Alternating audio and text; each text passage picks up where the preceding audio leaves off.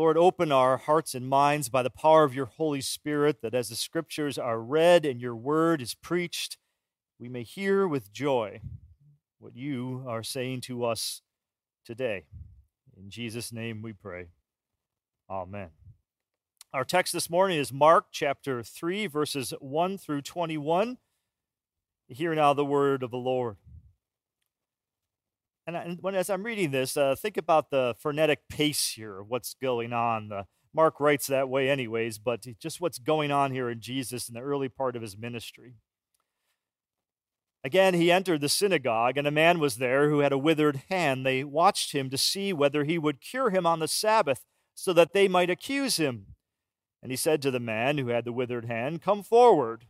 Then he said to them, "Is it lawful to do good or to do harm on the Sabbath, to save life or to kill?" But they were silent. He looked around at them with anger. He was grieved at their hardness of heart and said to the man, "Stretch out your hand." He stretched it out, and his hand was restored. The Pharisees went out and immediately conspired with the Herodians against him, how to destroy him. Jesus departed with his disciples to the lake, and a great multitude from Galilee followed him. Hearing all that he was doing, they came to him, and great numbers from Judea, Jerusalem, Idumea, beyond the Jordan and the region around Tyre and Sidon. He told his disciples to have a boat ready for him because the crowd, so that they would not crush him. For he had cured many, so that all who had diseases pressed upon him to touch him. Whenever the unclean spirits saw him, they fell down before him and shouted, "You are the Son of God." But he sternly ordered them not to make him known. He went up the mountain and called to those whom he wanted, and they came to him. And he appointed 12, whom he also named apostles, to be with him and to be sent out to proclaim the message and to have authority to cast out demons. So he appointed the 12, Simon, to whom he gave the name Peter, James, son of Zebedee, and John, the brother of James, to whom he gave the name Boanerges, that is, sons of thunder, and Andrew and Philip and Bartholomew, and Matthew and Thomas, and James, son of Alphaeus, and Thaddeus, and Simon the Cananean, and Judas Iscariot, who betrayed him. Then he went home, and the crowd came together again, so that they could not even eat. When his family heard it, they went out to restrain him. For people were saying, "He has gone out of his mind." This is the word of the Lord. Thanks be to God. Either this man was and is the Son of God, or else a madman or something worse. That, of course, is a quotation from C.S. Lewis from what is famously known as his trilemma. It was an apologetic argument that Lewis gave. And basically what Lewis was saying, if you listen to Jesus' words, if you take what he really says in the Gospels, well, then you have to come to one of three conclusions. Either Jesus was Lord, liar, or as Lewis puts it, or as the argument goes, lunatic, right? Lord, liar, or lunatic. Lewis's trilemma forces you to make a choice about that. Which one of those three? I've always found that argument to be somewhat persuasive from a rhetorical perspective. And of course, in my case, I've chosen option number one. Jesus is my Lord. I look at what he says and I receive him as such. But recently, as I've been doing some reading, I came to kind of a fresh way of thinking about Lewis's trilemma. It was an article that was written by Joanna Collicutt.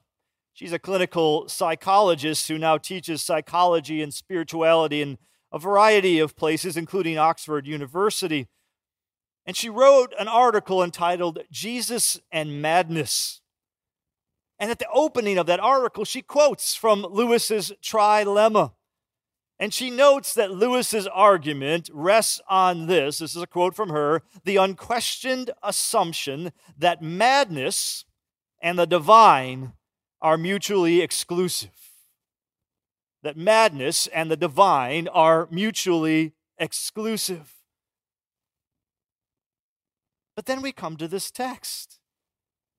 We come to Mark 3. We come to what I just read to you. And at least in the perception of the crowd that was gathered there that day around Jesus, they looked at Jesus, the incarnate Christ, the Lord of glory, and they thought he was out of his mind. Right? Verse 21, when his family heard it, they went out to restrain him, for people were saying of Jesus, he has gone out of his mind. On that day, on Mark 3, that's captured there for us, when people considered Lewis's trilemma, right, they chose the third option. They thought that Jesus was a madman. Now, what are we to make of that text? Now, some have tried to exegete their way around this text. They take the text and they try to say, well, it really wasn't about Jesus being mad or what we might call mentally ill in our day.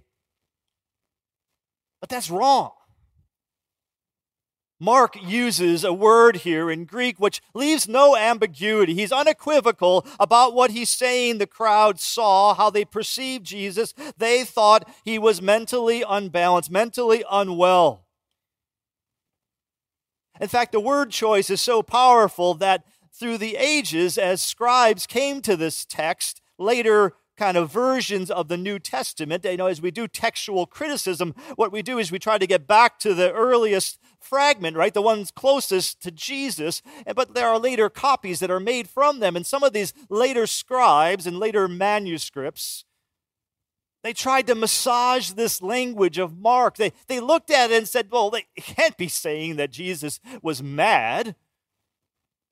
And so they massaged the word a little bit. And you can see that emerge in other translations that are based on latter manuscripts. You can see it in the Revised Standard Version, verse 21. It's true in the King James as well. This is what it says in verse 21. And when his family heard it, they went out to seize him, for people were saying he is beside himself. You see how they tried to soften that language? He's not out of his mind. No, he's just beside himself.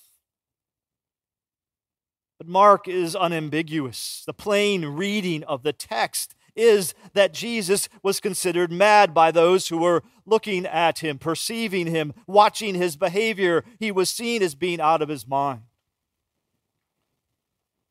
And another piece of evidence to that argument is the behavior of his family. Think about what they do here. Did you catch that in the text? How they treat Jesus, how they react to what's going on here. What did they do? They went out to restrain him. What does that mean? And think about the scene, right? It's this, they went out to physically restrain Jesus, to kind of take hold of him. In his commentary, Grant Osborne comments on that verb that's used here, that restraining, seizing verb. He says it's a verb often used in reference to arresting a criminal. They apparently want to force Jesus to return home with them, quit this foolish ministry. His mother may think he's on the verge of a breakdown, but his brothers certainly think he has gone crazy. That's a rather extraordinary scene, isn't it? If you can imagine that in your mind. It's kind of something out of One Flew Over the Cuckoo's Nest, right? Nurse Ratched, this kind of ideas of straitjacketing and restraining. They went out to restrain Jesus. Why would they do that? Because he was behaving in a way that was perceived as mentally unbalanced. They thought he was mad. And either out of concern for him or out of a concern for themselves that he would shame the family, right? The stigma around this, that they just wanted to get him off the stage, so to speak. Either way, the bottom line of our text is everyone there thought Jesus was out of his mind.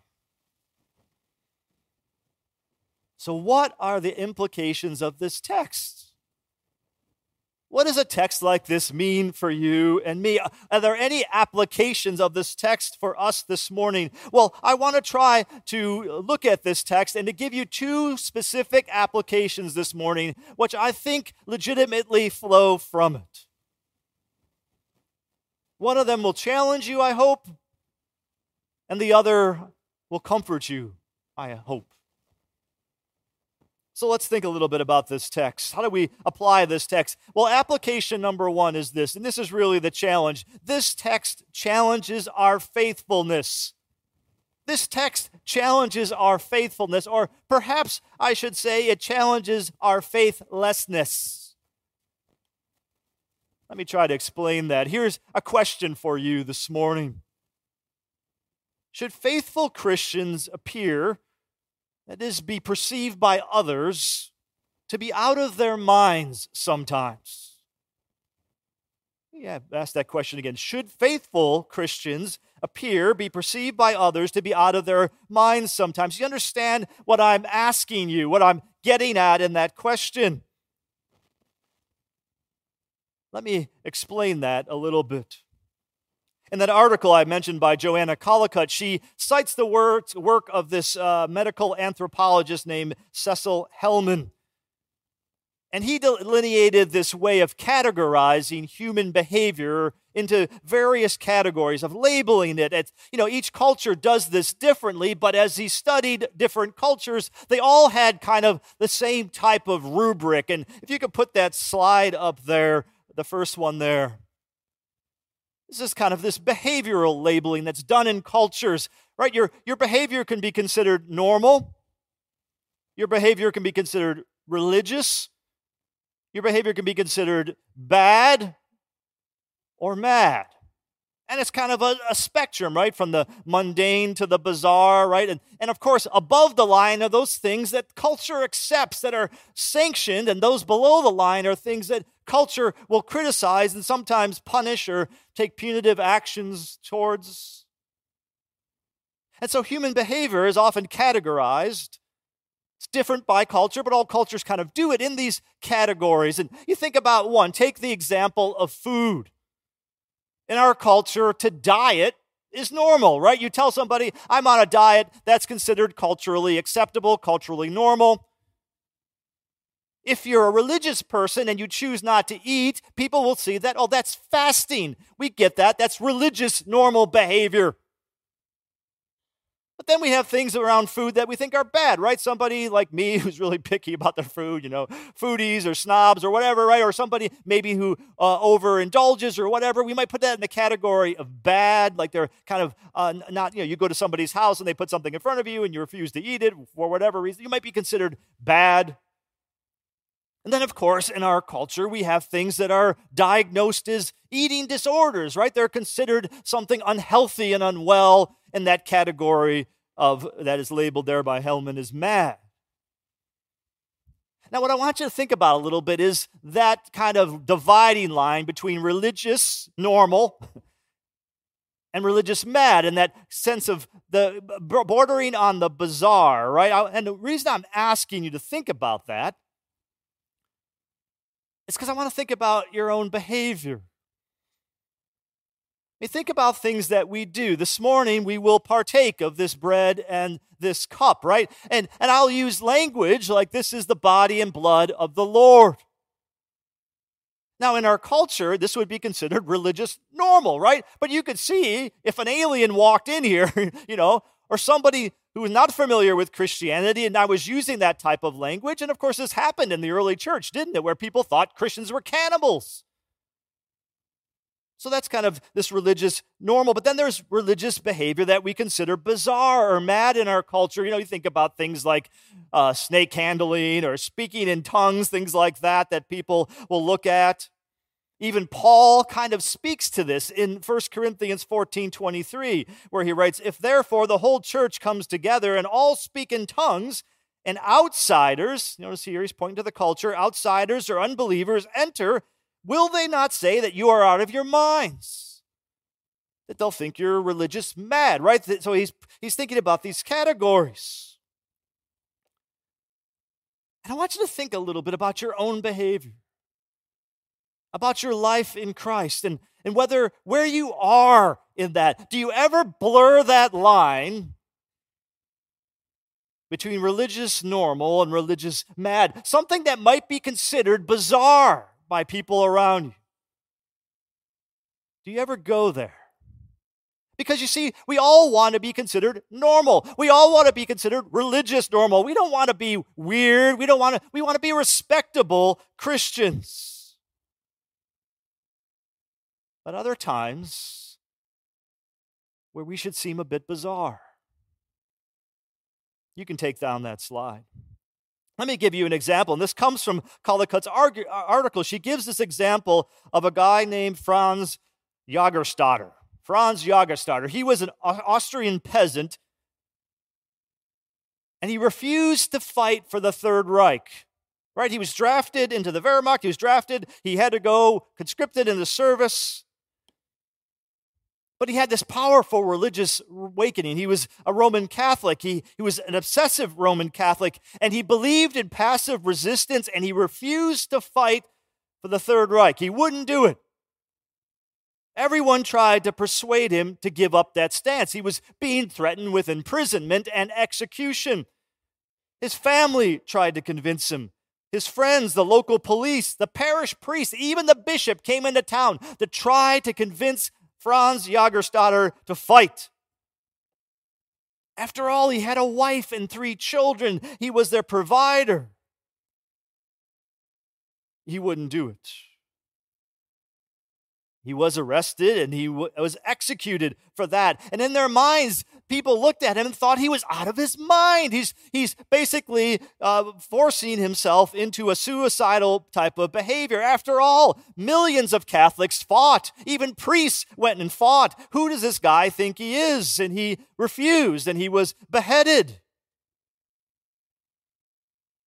He was in that category, right? Religious mad. This guy's out of control. But was he? Was he? He was beatified in 2007 by the Roman Catholic Church. I share with you that example because that's kind of what was going on with Jesus, right? In Mark chapter 3. People were looking at him. He's going around doing all of this stuff and what he's saying, what he's doing, and people are looking at him. They think he's gone out of his mind, like he's overly zealous in his faith. What is he doing? He's taking this way too far. Even his own family thought that. You can think of the disciples who watched him when he cleansed the temple. That's another scene, right? And people were looking at them. And remember what the disciples recalled afterwards? Zeal for your house will consume me. Jesus was filled with this fervor, this zeal that was often misunderstood. There's a whole argument about how Jesus was viewed even by Pilate and the Romans, whether they really thought he was an insurrectionist or leading a rebellion, or whether they just thought he was out of his mind. Remember how Pilate is kind of reluctant to take his life. And if you think about it, if he was really a threat, no one went and hunted down all the disciples and killed them all, right? If the Romans really thought these guys were leading a rebellion, what they likely thought that was Jesus was just out of his mind. That his zeal was to be understood in that sense of being religious madman. But Jesus wasn't mad, was he? He was being faithful. He was being zealous. And I guess what I want you to think about in this text is whether anyone ever has looked at your life, has looked at a choice you have made, and thought it was a bit odd. Thought that your religious behavior had skirted out of that normal category into perhaps bizarre or mad. Has anyone ever looked at you? Looked at your life and thought that? I remember when I was first converted and, I had this kind of big conversion. I was in my college years. And I changed a lot of stuff, and I did a lot of, I did some stuff that probably, I would do differently, I would tell you. But like my mom, I grew up in a nominal Roman Catholic background. My mom was looking at this behavior, and, at times she was concerned I joined a cult, right? It was something she wasn't familiar with, that I was kind of hacking up chickens in the basement of the church where I was going or something. What's going on in this place? I'm like, Mom, we didn't hand out sneakers. We didn't hand out Kool-Aid. This is okay. But she did that because my behavior seemed to have changed in ways. that made it conspicuous, made it different, made it perhaps looking a bit like I had gone off the deep end. Let me give you a little more subtle example of that. I have Christian friends who have a very intelligent, gifted academic daughter, and she went to a very good school, a private school, and did very well. She really could have gone to any of the private, prestigious, Ivy League, whatever you want to call it, schools, but she chose to go to Calvin University, a Christian school, a good one, a very good one. It certainly doesn't have the name drop power of Yale or Harvard or wherever, right? And people looked at that and said, how could you do that? You're denying your daughter all of these advantages, right? This is the ticket to success in our country. You must be out of your mind. You see what I'm getting at? And I think this text forces us to ask that question of ourselves. Is anything that we're doing, any choice that we're making, does it ever, I'm not saying we should live in there all the time, but do you have any zeal, any type of zealousness for the Lord that would lead someone to look at your life once in a while and say, that seems odd to me? And if not, what does that say about us? C.S. Lewis once said, it would seem our Lord finds our desires not too strong, but too weak. Is that true of you? Charles Spurgeon said, if sinners are zealous in their sins, should not saints be zealous for their God? What are you zealous for? I mean, I think about this coming out of the COVID world, and now the state of the Christian church, right? It's zealousness is considered showing up for church regularly. That's where we are. People looked at the lives of Jesus, what he was doing, his commitment. And I'm not saying we should be like Jesus. Of course, we're in an entirely different category. But think of the disciples. Think of the book of Acts. Think of the history of the church. Think of the people who built this place. Do you ever do anything that the world looks at and says, you're out of your mind? The Apostle Paul put it this way in 2 Corinthians 5:11 through 13. He's defending the perception of his ministry by people outside. Listen to what he says. He says, since then we know what it is to fear the Lord. We try to persuade others. What we are is plain to God, and I hope it is also plain to your conscience. We are not trying to commend ourselves to you again, but are giving you an opportunity to take pride in us so that you can answer those who take pride in what is seen rather than in what is in the heart. And then he says this, verse 13, if we are, quote, out of our mind, quote, as some say, so they were saying it, if we are out of our mind, as some say, it is for God. If we are in our right mind, it is for you. Has anyone looked at your life, the choices you are making, and ever said that you seem a little not normal? Have you ever been perceived that way for God?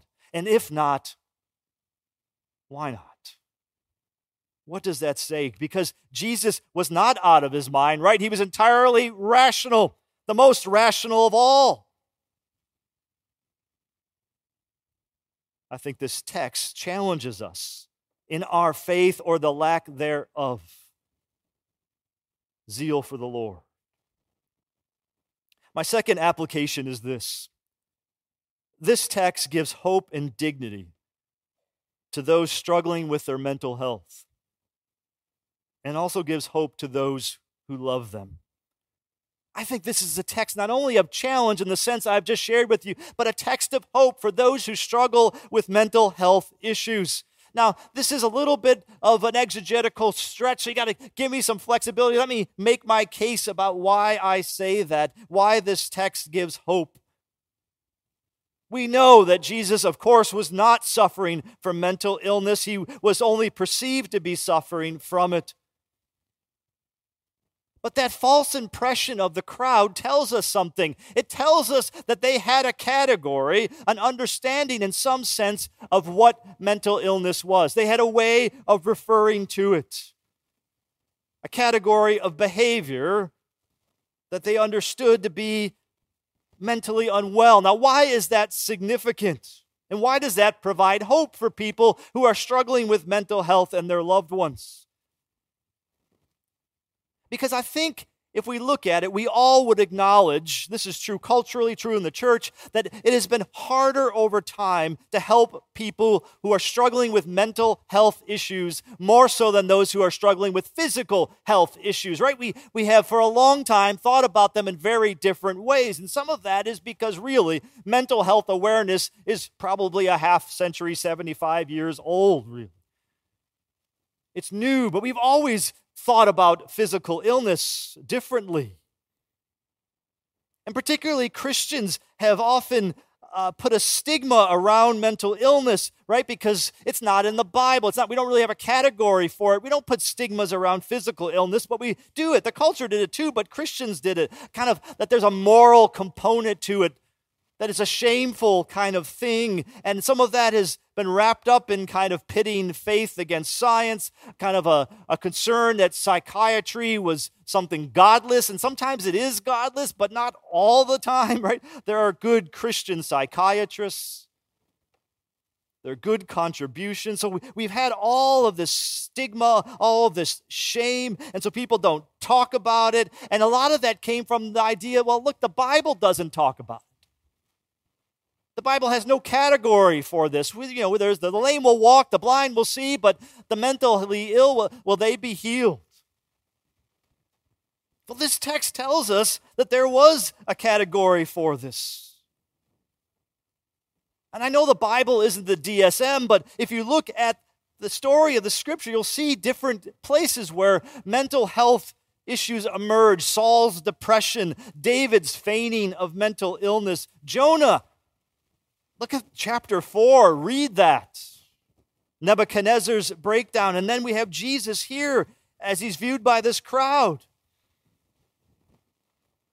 And it's also possible, and I'm not really even sure I've come to terms with this entirely, but some have argued the whole issue of the healing of casting out demons, that perhaps was a way of referring to mental illness, how it was understood in a pre-Enlightenment and ancient world. There's a Christian professor of psychology at Columbia University, Raji Gurgis, and I read a book about him where he makes this argument that demon possession was how a pre-modern culture referred to mental illness, and he talks about how the similarities of behavior, of long hair, of lack of hygiene, of homelessness, of chaotic utterances, of needing to be restrained. Think of the Gadarene demoniac.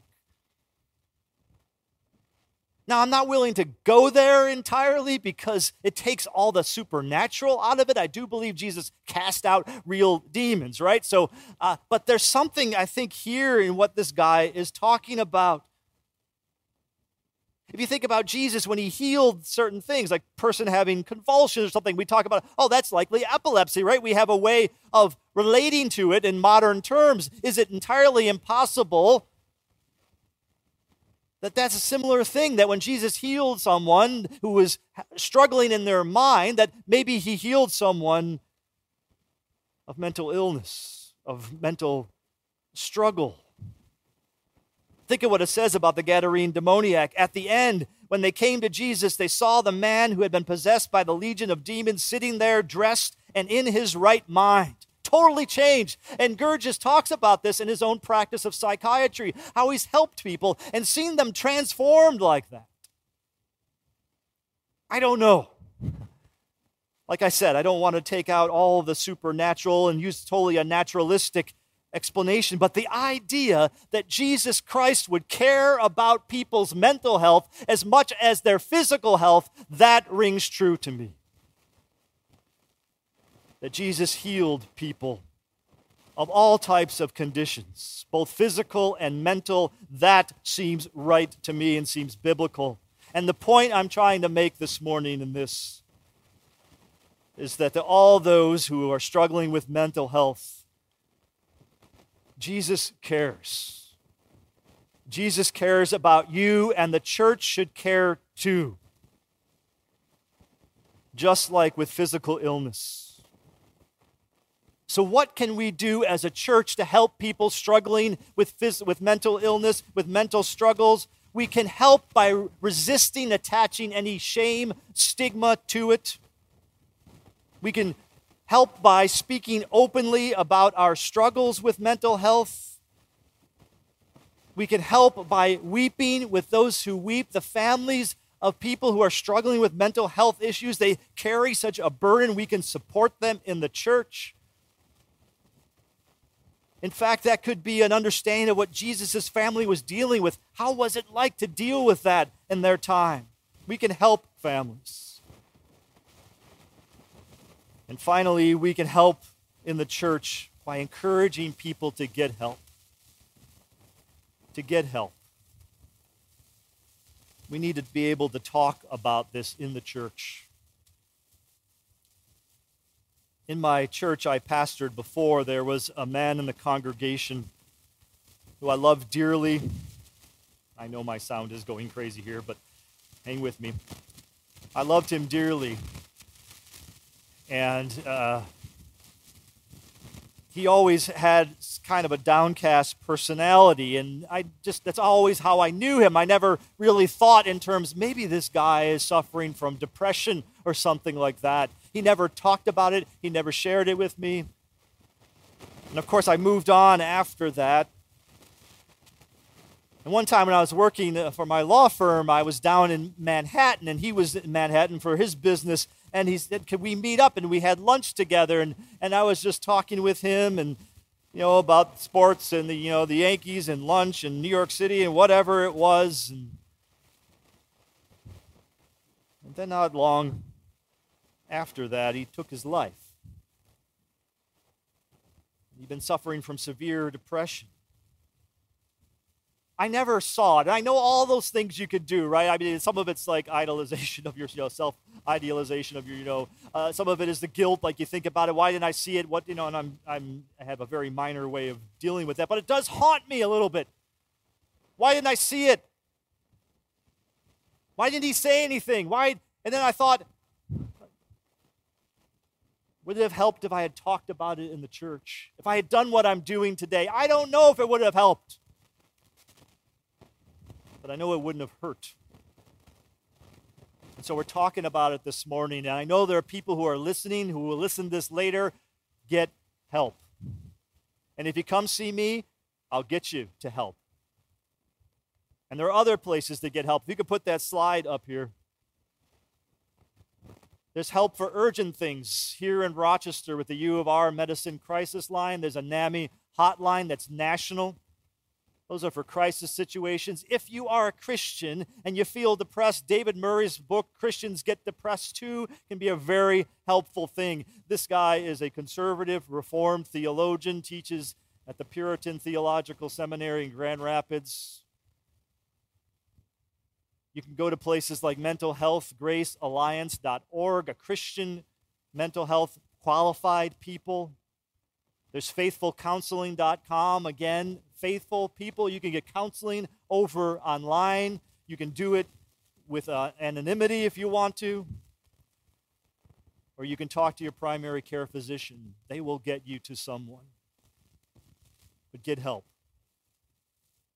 The church needs to talk about it, because the bottom line is that Jesus Christ offers hope and dignity to all people who suffer, regardless of the nature of their suffering, and for those who love them. Would you join me in prayer?